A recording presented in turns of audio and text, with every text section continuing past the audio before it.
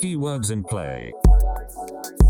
You are listening to Keywords in Play, an interview series about game research supported by Critical Distance and the Digital Games Research Association.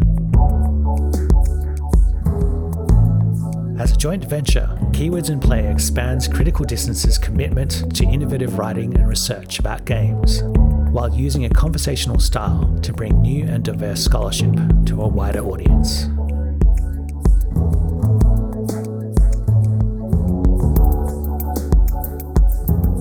This episode's keyword is resistance, and today I'm talking to Jamie Woodcock, who has recently written the book Marks at the Arcade, and has also done a lot of other research in unionization and labor struggle in video games and also a lot of other areas. Yeah, thank you so much. It's really lovely to come and talk to you. So I'm based at the Open University, and broadly speaking, I research work. So I have a kind of longer running project, which has been going on for a few years now with video game workers in the UK. But I've also been studying the gig economy, so platforms like Uber and Deliveroo, and, other kinds of low-waged work, call center work, cleaning, and so on. So, I guess my kind of academic interest is in understanding work. Particularly with video games, I think, if we look at them from the perspective of work, it can tell us a whole number of broader things that opens up a whole number of questions, which I think are really interesting. Your recent research has kind of focused on the emergence of Game Workers Unite in the UK over the past few years. That's right, yeah. So, it's an academic project, but it's also been an organizing project. I think it was about 2016. I wrote an article about whether or not, in all these kind of wonderful ways, you write something at the time and then you look back on it quite differently. So I wrote a paper about whether or not there could be like a wave of unionization in the video games industry, and finished it by saying, there's clearly loads of things that people could organize around. There's lots of issues, there's lots of grievances, but things are kind of not quite there yet. And then, a year or two after that, a group of game workers got together at GDC in California and had a panel about organizing in the video games industry. This was shut down by people organizing the conference in what they would probably look back on now as a really not great way to shut down a discussion about unionizing. And a friend of mine put me in touch with someone in the UK who said he was interested in organizing a union, and the kind of project developed from there. So, we met, we talked, we did interviews, but I also put them in touch with a union that I do some research with, and we had a kind of, I guess you call it participatory project together. And, now they have a union branch in the video games industry in the UK. That's really great, because I've kind of been paying attention to how that's emerged over the past few years as well. But do you have like a longer history of how the video games industry emerged in the UK and how that kind of created, specific situations or specific challenges in how it had to be organized? It's a really good question, because I think, a lot of people, still today talk about the video games industry as, a really new or like emerging industry. And in the UK, much like in the US or in other parts of Europe or Japan, has quite a long history now. We're not talking about something that emerged 5 or 10 years ago. And in the book that I wrote, I draw a lot on Nick Dyer-Witherford and Greg DePuta's work on kind of where the video games industry comes from. And, a lot of this is people who were working in the military industrial complex in various ways, or working for corporations and finding ways to do more interesting things with the high-tech equipment that they had.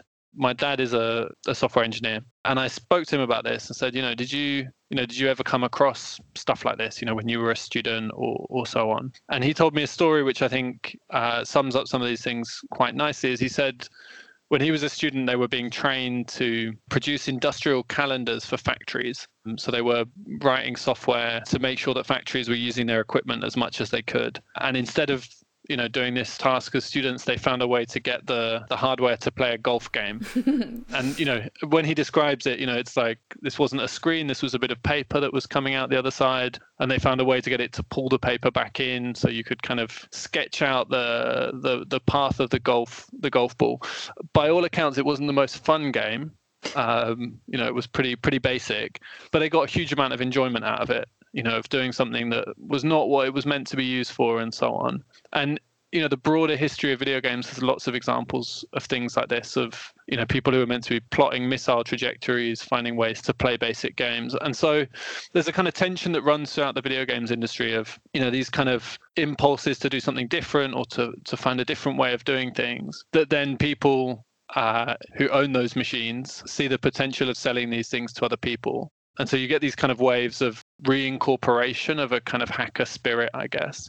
And so, the British video games industry, in a sense, begins in some of those same ways of people finding different ways to use hardware. And then, you flash forward to today and you have tens of thousands of people working in the video games industry in the UK. Some of the biggest companies, well, Rockstar is a British company in a way. I mean, it's obviously not at the same time.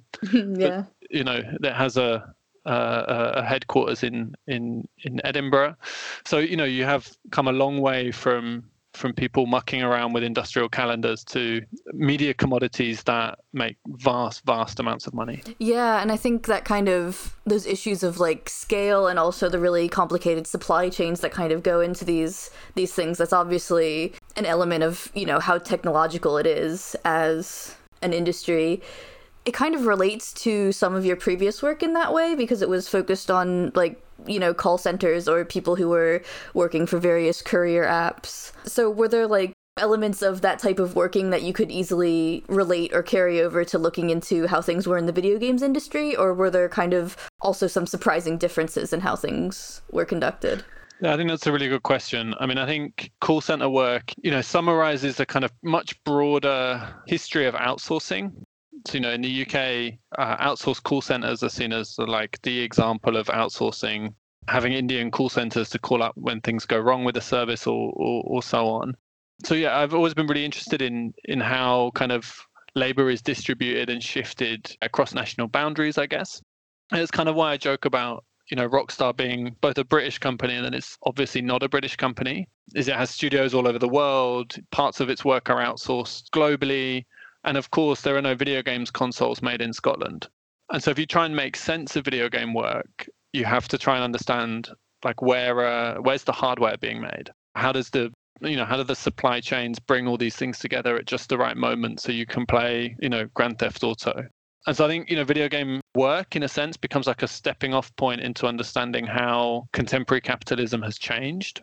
It kind of traces out those divisions between material and less material work, new global logistics supply chains. You get a kind of a different angle on understanding how capitalism has changed. In one of your papers that recently came out, or maybe you have said it in a few of the papers that you've written about the Game Workers Unite unionization, the main issues that a lot of people in these unions or trying to organize these unions felt that they were affected by were, on the one hand, crunch, so kind of a lot of overtime working conditions, and also cultures of sexism or harassment or those kinds of things in the workplace.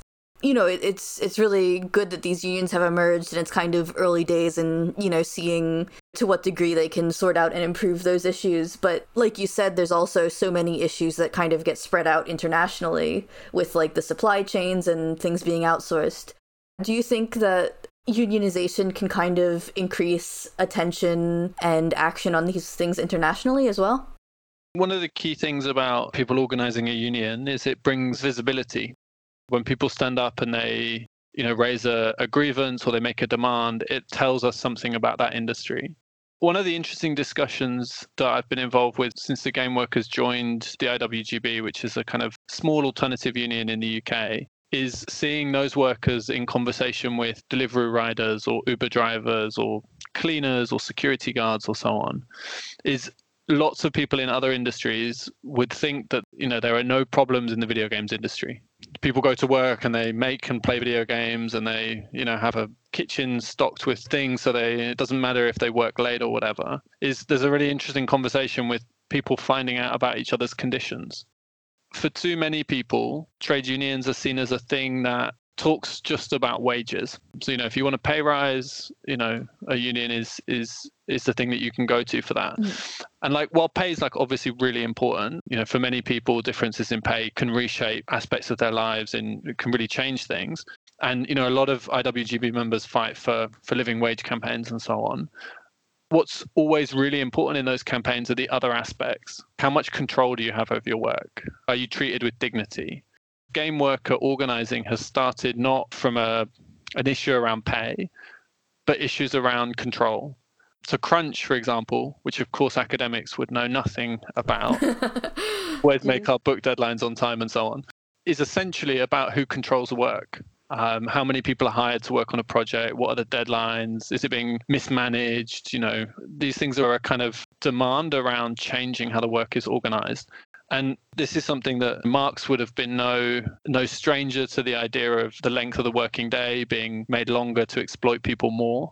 This isn't a particularly kind of new phenomena.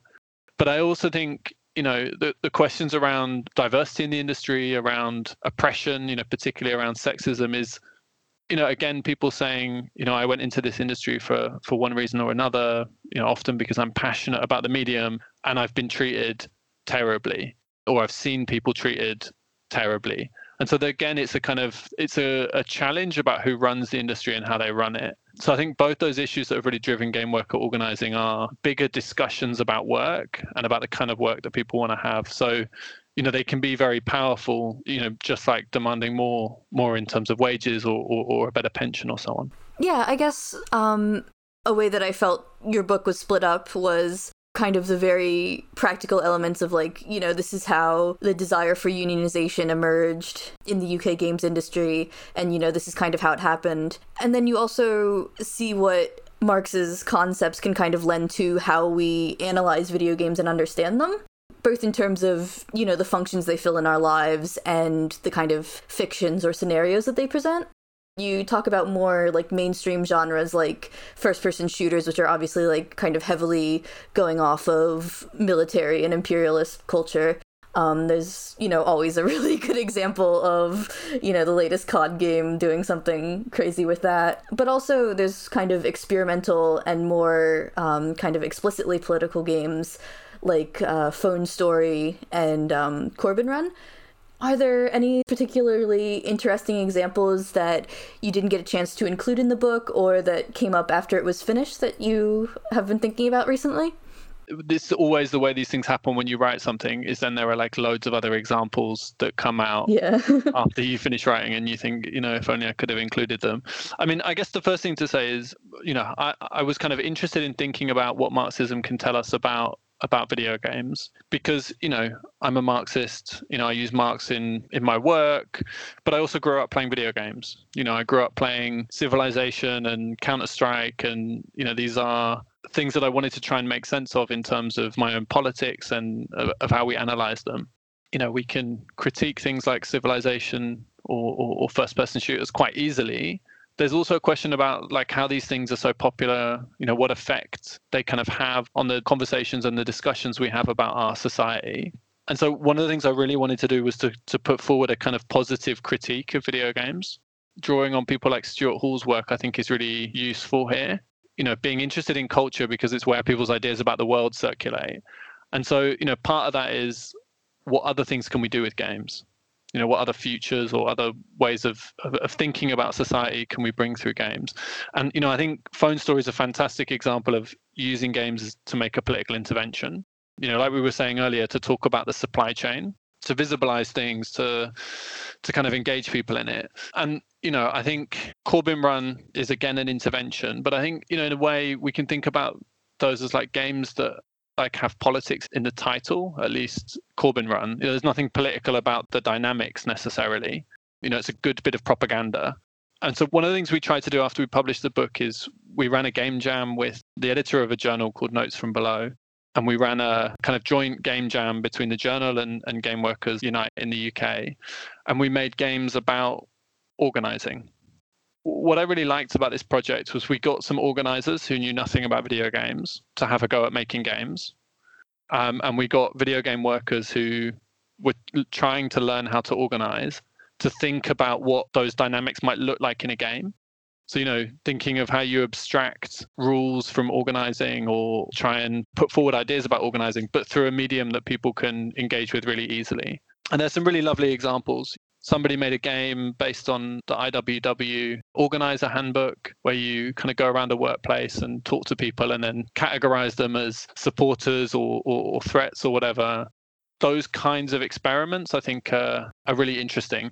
And I think, particularly now, to make a very basic game, which is, of course, no comment on how hard the work is that many game workers do, it's very easy for somebody to make a short game today. And we see that with the kind of huge explosion of indie games. And I think, these are things the left should engage with. Other forms of media the left was serious about engaging with, whether it was theatre or printed press or film or whatever. Yeah, I kind of think about like Bitsy Games, which is this like very small, limited game engine. It kind of functions as, a very easy way to almost make these kind of pamphlet or zine-like things that can just be put up anywhere on the internet. Yeah, it is worth paying attention to on those forums as like, kind of an expressive and political spot that a lot of people are getting into that wouldn't necessarily consider themselves video game professionals, but they're still doing that work in a sense. Yeah, and I think there are other people who are really interested in video games with a political aim. And, most of those people who have been interested in politics with a political aim have come from a very different starting point. And, this is a point that I really tried to make in the book, that, the left should be interested in video games because people are. And it's a terrain of, ideological debate and discussion. And it's one that the left, like mostly, is not present on. And, we can see some of the events in the US today, the polarization of American politics, the election of Trump, as having been able to successfully mobilize a right that, didn't exist in the same way it did before and was cultivated in part online and is now increasingly kind of entering into street politics. And so, the example that I use in the book for this is Steve Bannon in a previous life running a World of Warcraft gold farming company and selling things to American consumers. And in the process, speaking to lots of young American men and finding that to be a fertile ground to test out and to develop that kind of online alt-right politics. And so, the argument in the book is that, like, whether you think video games are good or bad or useful or fun or whatever, they matter for politics because they're a form of media that people care about and engage with. By not engaging in it, doesn't mean that people aren't going to have political discussions in them. They will have them, and they won't be the kind of discussions that will lead to a better world. Yeah, I guess that's something that they point out in that Games of Empire book, is that the gold farming was not only just like Steve Bannon's hustle in World of Warcraft, but it became very entangled with like a lot of rhetoric about racist depictions of Chinese people, and also this kind of hostility towards like outsourced labor, because you're supposed to kind of make all of the gold within the game, not, buy it from outside of the game, rather than like kind of seeing that as, you should care about the working conditions of people whose work is outsourced or are doing the outsourced work. So yeah, it's really interesting, and yeah, I think it's definitely worth caring about and paying attention to on multiple levels. But I think what can be hard about it for some people is that it really has a weird, like, even just video games, not considering like video game work, it kind of has this very weird relationship to both work and like free time, because it's ostensibly something you do that's recreational, but it can be very capitalist labor market in its mindset in terms of like what kind of behaviors it encourages and, what kinds of things it rewards. Where do you kind of see this ambiguous role of video games going for both players and for the people who work on them in the future? And it's a big question. I think there's something fascinating, bleak and fascinating, about the kind of recreation of elements of work in video games as part of like a leisure activity. So, the number of games now you can play that are literal jobs, so like, emergency dispatchers and truck drivers and so on. And, I'm a big fan of Destiny. And I know that when I play Destiny, I make a list of all the things I need to do. I check them off. I see points increase. I get a satisfaction from it, and I kind of, as somebody who writes critical things about work, I like know what it's doing. I like get the gamification, those aspects of points and so on. But yet we still have like a desire to engage with these things. And one of the things I've written with a colleague, Mark Johnson, is some stuff about the kind of draw of gamification. because I think, Capital has learned that people like to engage with games, like those kind of systems, the feeling of progression and so on, and, have abstracted out many of those things to use in the workplace. Call centers are an early example of these forms of gamification. What we argue in a paper about gamification is, that is stripping out all the things that are good about games and using them to exploit people. And we should be deeply worried about and oppose the gamification of work, because work, is something we have to do, and we shouldn't be made to feel that we have to enjoy it while we're selling life insurance to people that don't want it or whatever we're doing. But, on the flip side, there is still that kind of draw of gamification from below, as it were. Like in the call center, I would muck around with people and we'd make up games to pass the time. People use their own versions of gamification to get through things. I finish a chapter of writing something, I'll go and do something nice or whatever. And so I think the kind of future of video games is one that's tied into those dynamics too, of like people finding new and exciting and radical things to do with technology and, creating new experiences. And then that dynamic of capture from Capital, of finding ways to package this up and sell it back to you and try and extract value from video games in various ways. But I think the most exciting thing for thinking about the future of both the industry, of gameplay, of work in the industry, is people saying, I don't like the way this is.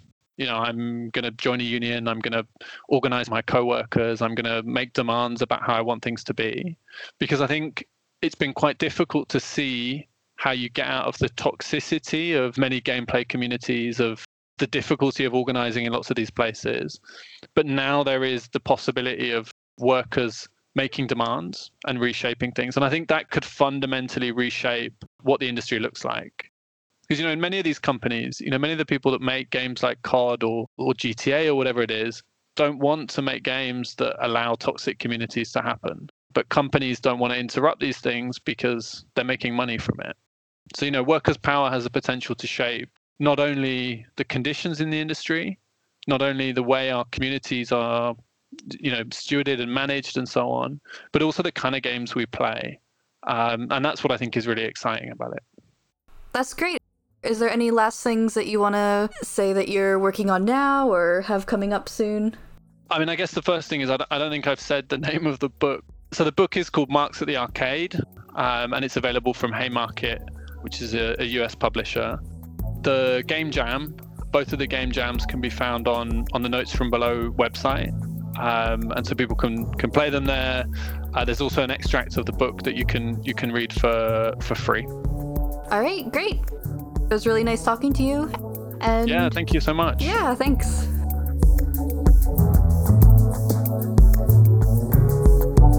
We hope you enjoyed this episode of Keywords in Play. For more great ideas around games, check out criticaldistance.com or take a dive into the Digra archives at digra.com.